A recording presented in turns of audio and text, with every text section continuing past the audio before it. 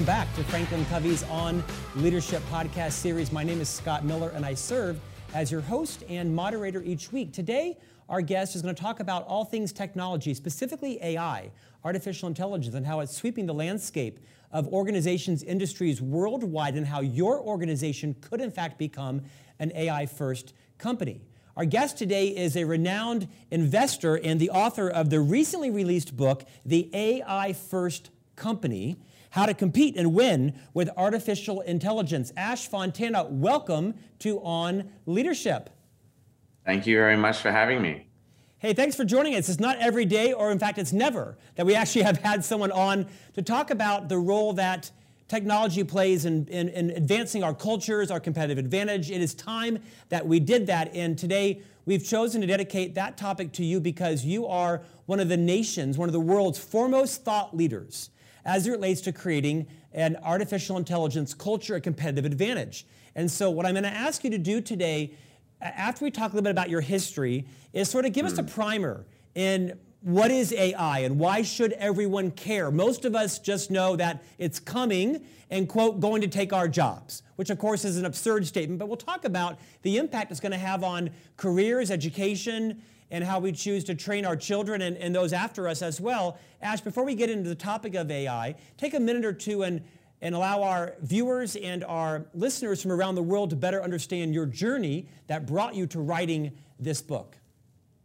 For sure. I think, it starts when I was a kid. I liked doing two things which were completely disconnected, and I had no way of figuring out how they came together. One was pulling apart computers, quite literally, and putting them back together and figuring out how they work. And another was pulling apart companies, looking at financial statements, looking at articles, strategic analyses of companies, and sort of trying to figure out what made a company good or bad. And these are two completely unrelated interests. And it wasn't until much later in my teens that I was reading about this thing called venture capital in a magazine that it all sort of came together to me, that there was a job out there where you could support lots of companies building technology. And so my journey here sort of had that tension when I was a kid of these interests and what am I going to do with these two things? I don't know which one I like better. And then sort of led to the point where I found something that I can combine both, or that allows me to combine both. And then, investing in technology companies for a bit over a decade, I sort of realized what technology was starting to become both really important, but was still really hard to build. And that technology was artificial intelligence. And I just saw a huge amount of potential in it, but a lot to still figure out, not just on the technical side, but, how to bring it to market, how to actually use it for our advantage. And so I decided to just focus my whole career on that. If you spend enough time in an area, after a while, you realize what edges of that area are really promising in terms of pushing, what frontiers are good to push. And so I chose the frontier of artificial intelligence around the time when there was a huge resurgence in research and potential coming from it. And that's what I've done. I've focused on that. I invest in companies that build that. I work for founders that build companies and build artificial intelligence technologies. I speak about it. I think about it. I get involved in policy initiatives on it. And now I've got this book that tries to bring all of that knowledge and put it in one place. So Ash, the book is extraordinary. If anybody wants to build their career, buy 2 copies of this book, read it yourself, and then send one to the CEO of your organization because she or he probably knows very little about AI unless they are a technology-oriented leader, which very few are in most organizations. In fact, I think a lot of companies are struggling with AI because you have non-technical leaders leading highly technical people. In fact, most CEOs I know they need it, but don't really know what to do about it and how to contain it. We'll talk about that in a moment. I think one of the best parts of this book, so buy a copy for yourself, buy one for your CEO, and send it to her or him and tell them that they would benefit from reading it. Your timing is perfect in the book. I think one of my favorite parts of the book is the glossary. And that sounds kind of dumb, but you took the time to write out like a 20-page glossary of every term a business leader needs to know, whether she or he is, tech forward or not. Would you take a few moments and kind of level set assuming that the vast majority of our listeners and viewers, of course, have heard of AI, and everyone could give a 15-second overview of AI. Very few people could give a 16-second overview. Take a few moments and educate all of our listeners, including me, on why AI is so important, why we all should be obsessed with understanding it, and what does the future look like in terms of industries and most companies in terms of adopting AI? It's a broad question, I know. For sure. It's so important because it's a really powerful tool. And what does a tool do? It gives you leverage. It gives you a way to get more from less, get more output from less input, get more food using less fertilizer, get more bottles out of a production line using less plastic, or whatever it is. It gets you more from less. And that's why it's really important to understand AI, because it's a powerful tool. Why now? Because it actually works now. It actually works in terms of being able to identify objects in an image really reliably, being able to pull information out of troves of text that's completely unstructured all over the place and deliver that information to you at the time when you need to make a decision. So that's why now. And I'm really glad that you brought this up, because the idea of the glossary, that is, because what I really tried to do is create a book that stands on its own 2 feet. You don't have to read anything else. In the entire book, it's about 300 pages. There are less than 10 footnotes. You don't have to go to another book. You don't have to refer to anything else. It's all there. And this leads to the final thing I'll say is, I think this is really important for people to realize, and really empowering to realize, is that you don't need a PhD in machine learning. You don't need to be at a company with millions of dollars to dedicate to research and development. You don't need access to massive amounts of computing infrastructure to get started. You can get started with a really simple problem, which is, I want to see around the corner a little bit. I want to be able to make this prediction. I want to be able to automate this thing that is just really annoying to do every month. At the end of every month, takes me 5 hours. I want to automate that. So you don't need a huge amount of resources. You just need an idea of what you could automate or what you would like to be able to predict. And that can be enough to get you started. Ash, take it a step further. Your book is titled The AI First Company. What does that mean? How do you define an AI first company in terms of mindsets, thinking, strategy, budget, all those things you address in the book? Yeah. An AI first company is a company that sort of recursively puts AI first. But AI first in what? That's the question.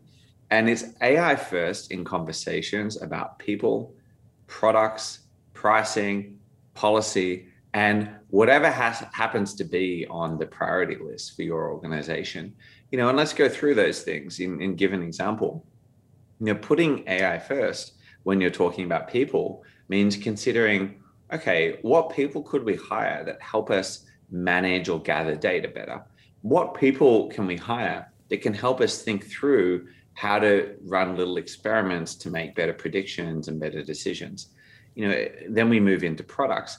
When we make products, how do we make them so that they not only help us, do something, execute a workflow, move something around, calculate something, but how do those products themselves gather more data so that next time we make that decision, we can make it better?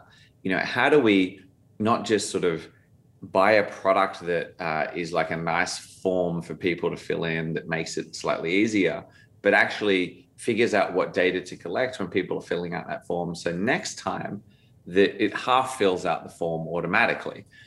So when you're talking about products, putting AI first is about figuring out how you can build data collection into the products. Putting AI first in conversations about pricing would be, for example, making a decision like, well, let's price this a bit lower to start with so that we get more people using it, so that we collect more data, so that we can actually build a better product over time. So putting AI first in each of these conversations allows you to think about making decisions that sets you up to really be a company that is highly automated and that is able to see around the corner. Because, the corollary of this is if you don't put AI first, it's really hard to just sprinkle it on later. It's really hard to just go, all right, now we want to do AI if you don't have any data, or if you don't have anyone around that can run data science experiments, or if you haven't really thought about, how you optimize your pricing and your packaging of your product to just get a lot of usage and get a lot of data. It's really hard to do that after the fact. But it's really easy if you start every conversation with that. Ash, perhaps to your horror, I was recently on an AI panel that I was asked to join to talk about the leadership side of AI. In some of my research, I was interviewing an MIT expert on AI.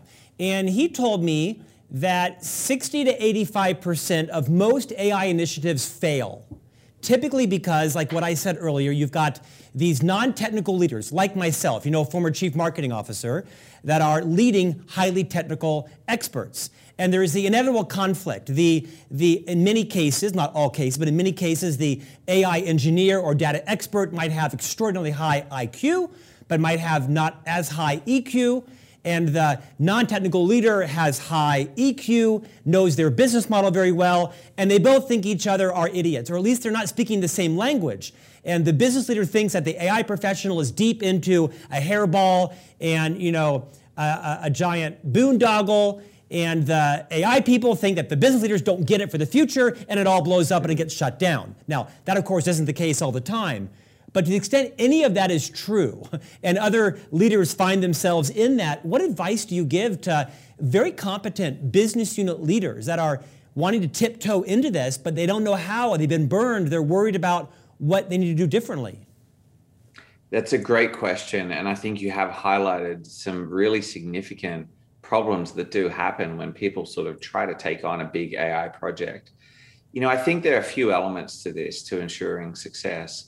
One is making sure that obviously you framed up the problem, and framing it up in a way where it's really clear what the return will be from day one, and the return in dollars and cents, not the return in terms of, we get to say we're doing something cool, but in terms of we're going to automate this thing and it's going to save us this much time, which is going to save us this much money. Or we're going to predict demand better, which means we're going to waste less. We're going to produce less, so we have to discount less at the end of the season. If you think about like the apparel industry, for example, and being able to predict demand better. So one, really framing it up in dollars and cents terms. And a lot of people don't do this because they think of, as you said, AI as this sort of side research project. And if it works, great. If it doesn't, it's fine. That's not good enough. So that's one thing. The second thing is, keeping the experiments small. It's not the case that you have to make every experiment one that involves using all these fancy methods and whatever else. Just start with a really simple statistical model you can run on one machine and that you can get an output from really quickly. Because, if the investment is lower, not only will the ROI be higher, quite obviously, but people will be able to understand the output and see output more quickly. And I think the third thing is around organizational structure. And we can dig into this a bit more, but briefly, it's keeping the people that are building these things close to the business unit so that they really have a good feel for the problem. I think as you highlighted, as you asked this question, a lot of the time, these people are sort of off in a silo and they get given a brief and then they go away and they maybe like make a model or whatever else. And then they come back with the output and it's just sort of not really what people want. And it's because they're not embedded in the business every day and don't really understand the nuance of the problem or how the output of the system will be used. So this idea of like decentralizing talent rather than keeping it all in one like center of excellence, I think is really helpful. And there's a way to structure your organization to make sure that, the experts in the field are kept close to the business units. I think that's really important as well. I think the final thing I'll say is, putting in place some controls from day one to make sure these things don't get out of control. And so, for example, if you're generating text to put in marketing copy, like using AI to generate product descriptions for your e-commerce website, because writing out those product descriptions like this is a red blouse or this power adapter is good in these countries just takes a lot of time. And you don't really need a person to do that. AIs can do that. Just making sure that it doesn't generate text that doesn't make any sense or is maybe has like an offensive term in it or something like that. So putting some checks and balances in place on day one just increases people's confidence that it's going to be okay. Ash, in the book, you introduced this concept I'd not heard of called DLEs, data learning effects. In essence, the automatic compounding of information. Why do we need to know about that? For the leader, the manager, the director, the executive vice president, CEO who's listening, who knows that she or he needs to get on board with AI in their industry, what are DLEs and other kind of need-to-know concepts to get people's acumen heightened so that they can start asking the right questions? Maybe don't have the answers, but they can ask the right questions to know which way to go first. Yeah, this is the imperative. In this age where we have this really powerful tool, we have a new type of competitive advantage, but we don't have any way of talking about that because we're trying to use these existing ways we think about competitive advantage to define it. We try to use this idea of like a scale effect and say, well, data is the new oil. If we just have a lot of data, we'll be ahead of our competition. It's not really the case. Like just a whole bunch of data doesn't really help you do anything. We try to think about network effects because, we understood them after looking at all these social networks come to bear. But what you really get with AI is not like a network effect because it actually compounds a bit more quickly and operates a bit differently. And we sort of think of AI post the big data era, or at least the start of the big data era, as like giving us some way to generate an insight. But that's sort of really just learning how to understand your customer better and better. It's a learning effect. It doesn't really fully capture it. So the point is we've got this new powerful tool and this new way it offers a competitive advantage by automatically compounding information and letting you predict and automate things better. But we don't have until this book came out today, a language to describe it. And so that's why I coined this term, the data learning effect. It's so that anyone who's in any sort of role where they're setting strategy can explain the sort of competitive advantage this gives you, and then how you can make strategic decisions to build it, to allocate capital to building it. And so I'll just quickly go through the three components of a DLE so that people can understand, what components you have to build to have a DLE. One is a critical mass of data. For some predictions, you need a lot of data to make it. So others, you need a smaller amount. But the point is you need a certain amount of critical mass of it. Two, capabilities to process that data, turn it into information. Just having a bunch of zeros and ones doesn't tell you anything. But cleaning up that data, labeling it, adding context to it so that it represents some information about your customer, for example, is a capability that you have to develop. And then three, building a network of models that teach each other. So, one statistical model might figure out, okay, this shelf is empty or full. It analyzes the image and just spots a gap in a shelf. The next level of statistical model, it spits that out to the next level and it says, there's a box there or there's a can there. And then it goes, okay, and then it feeds it into the next level. That box says this on the front, or it doesn't say this on the front. It says 200 grams or 500 grams. The point is you have all these network of models that teach each other things. And so they're the three components. It's getting a critical mass of data, having the capability to process it into information, and then feeding that information into models that learn from that to, again, spit out a prediction or something like that. They're the three components of a data learning effect.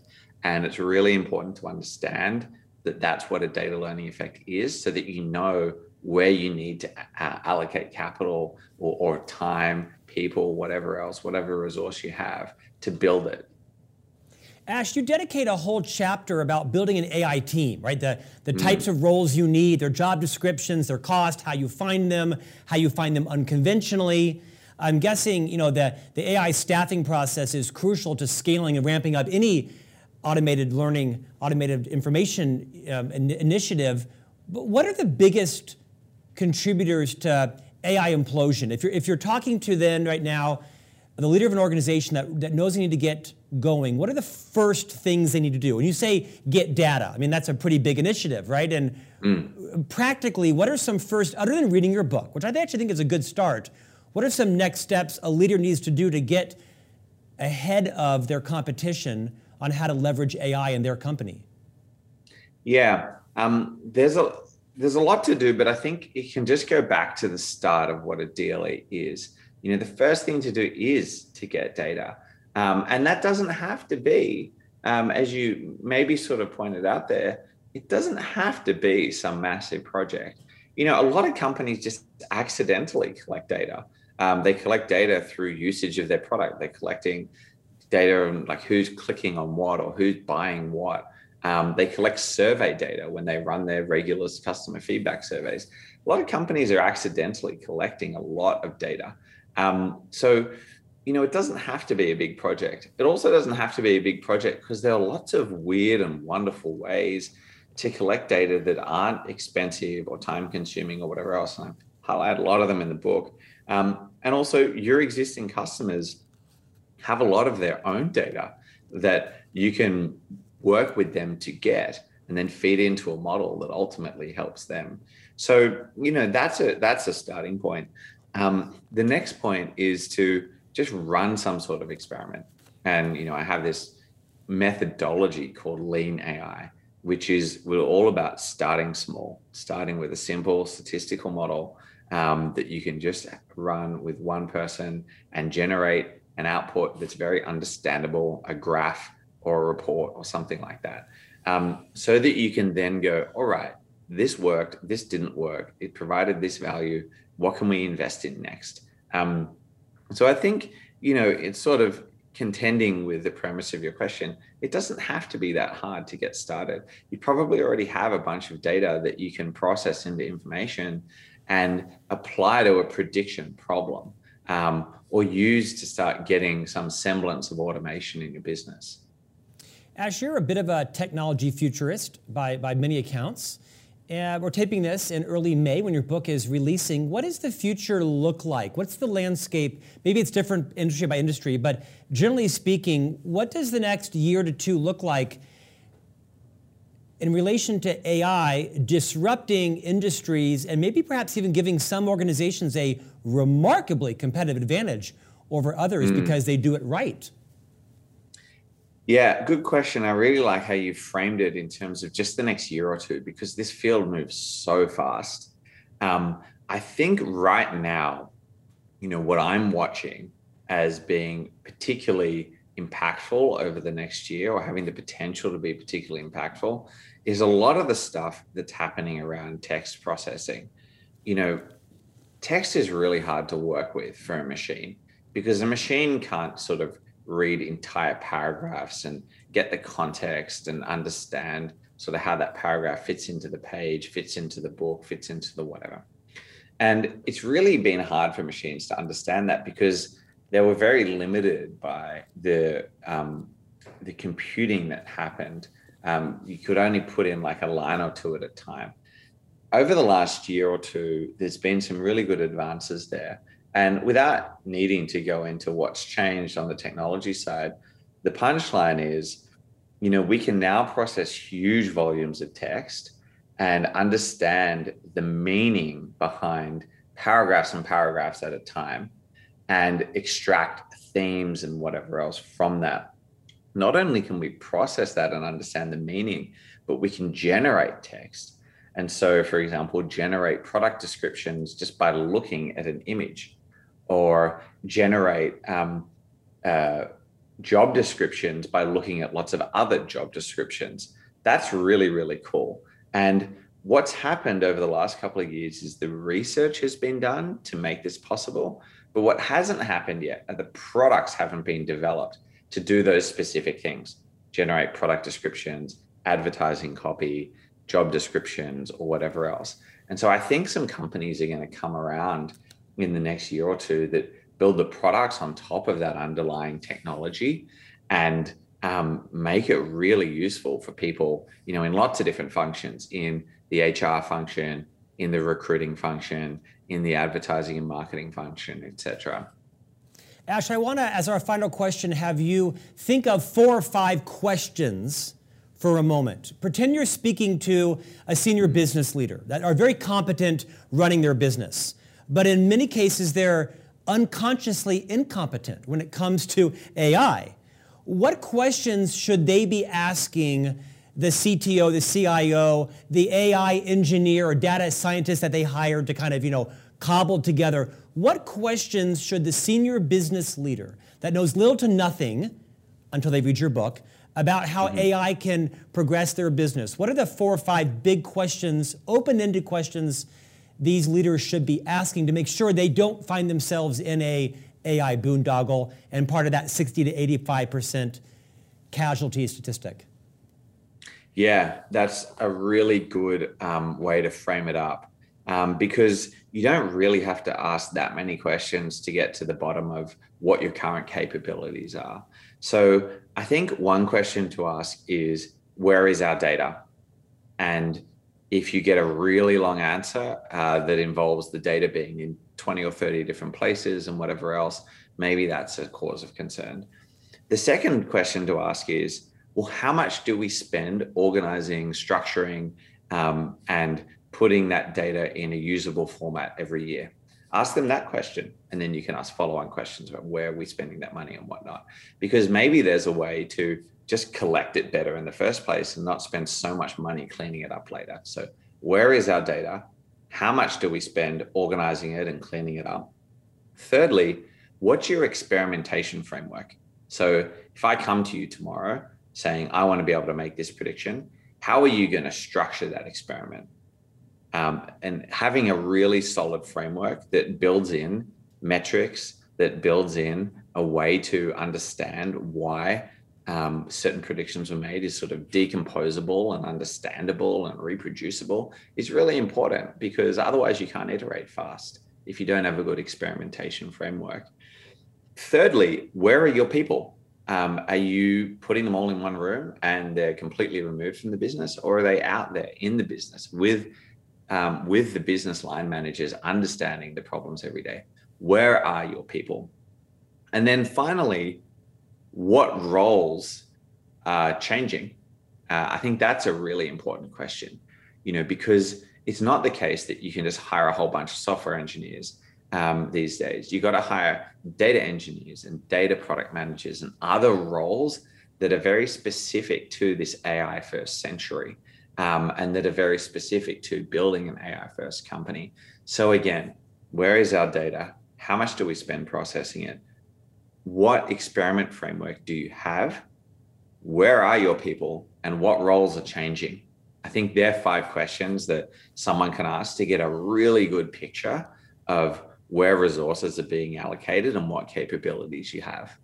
Take that one step further. You are an advisor to major organizations around the world, consulting with firms you're investing in and others that are trying to be an AI first company. When you see organizations do it right, are there some specific alignments that are crucial, as in having AI absolutely report to the CTO, or not the CTO, to the CEO, so again she or he becomes acclimatized in the language and the knowledge? Are there any patterns that you see that could be fairly replicable across industry, size of company, anything that is easily replicable that could help some companies shortcut and learn from the lessons of others? Yeah, for sure. Just sticking with the organizational structure for a moment, the pattern I see is a little bit of centralization in terms of centralizing on the same set of tools, the same computers, the same practices around data management, but a lot of decentralization in terms of talent distribution. So centralizing tools, but distributing talent. That's one thing I see that goes right. The second thing in terms of alignment is around language. What are we using to describe the competitive advantage we have, so that we all are on the same page and we all understand what we have to do to build it? What are the components of it? So the second thing is about language. And I think the other thing that is really important to be aligned on is policy. You've got to responsibly manage the data that you collect from customers or consumers. You've got to responsibly manage that data because governments should and will be very careful about how they're going to be regulating this over the next decade. Your customers aren't silly. They want to know that if they're contributing something, if they're contributing data, they're getting a quid pro quo. And this data is really important, and you can't just keep obfuscating it and go, well, it's not our problem because we collected it from someone else who collected it from someone else. It's ultimately going to be your problem if there's a data breach. So being really aligned on what your values are and what policy you have in place to protect those values that ultimately protects the data of the people that you work with is really important as well. Ash Fontana, you're legit when Eric Schmidt is the top endorsement on the back of your book. If a company wants to connect with you to learn more about how to implement the concepts in your book or work with you on your own advisement, how can someone reach out to you? It's very easy. It's Ash Fontana. It's right there on the front of the book, ASHFONTANA, on Twitter, LinkedIn, and Gmail, Ash Fontana Gmail. Just go for it. Feel free to read the book and send me any feedback you have at all, any questions. I want to know, is there a term that I need to help you understand better? Is there a framework that I can help you implement? Please do contact me with anything you've got. So I'll end where I started. If you want to build your career, buy 2 copies of the book, one for yourself and read it, and buy one for perhaps the leader over your leader, and send it to her or him and tell them that you thought it might help their relevance as well. Ash, thanks for your time today. The book is The AI First Company, How to Compete and Win with Artificial Intelligence. Ash, thanks for joining us today on Leadership. Thank you very much. This is the most generous of you. Take care. And thanks for listening. We try to bring a broad variety of topics, and I think we try to look for people who are leading out in technologies, initiatives, corporate resources, tools, whatever it is. And I hope today you feel a little more comfortable talking about the AI language. And I think the glossary in the back of the book is phenomenal. If all you did was just buy the book and read the 10 or 12 pages and had a working knowledge of Ash's terms, you'll be much more strategically competitive in your own career. We hope you enjoyed today's interview. We'll see you back here next week for a new conversation on leadership.